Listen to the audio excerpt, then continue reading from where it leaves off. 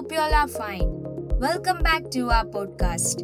In today's episode, we would talk about a day. Yes, a day. We would all be having big days in our lives. It can be an exam or a contest or anything else. We feel nervous when that moment we have been waiting for comes.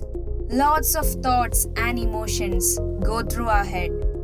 Let's listen a poem about this. The big day.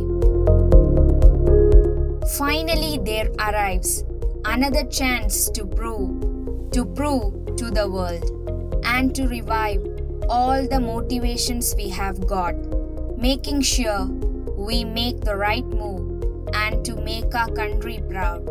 The years of hard work, we have reached the place of our dreams.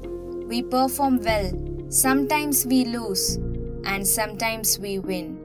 But still, we are pride to all our kinsmen. The feeling of pride and the tears we shed out of happiness shows the path that we have crossed to reach to this destiny, waiting for yet another day to prove ourselves to this world.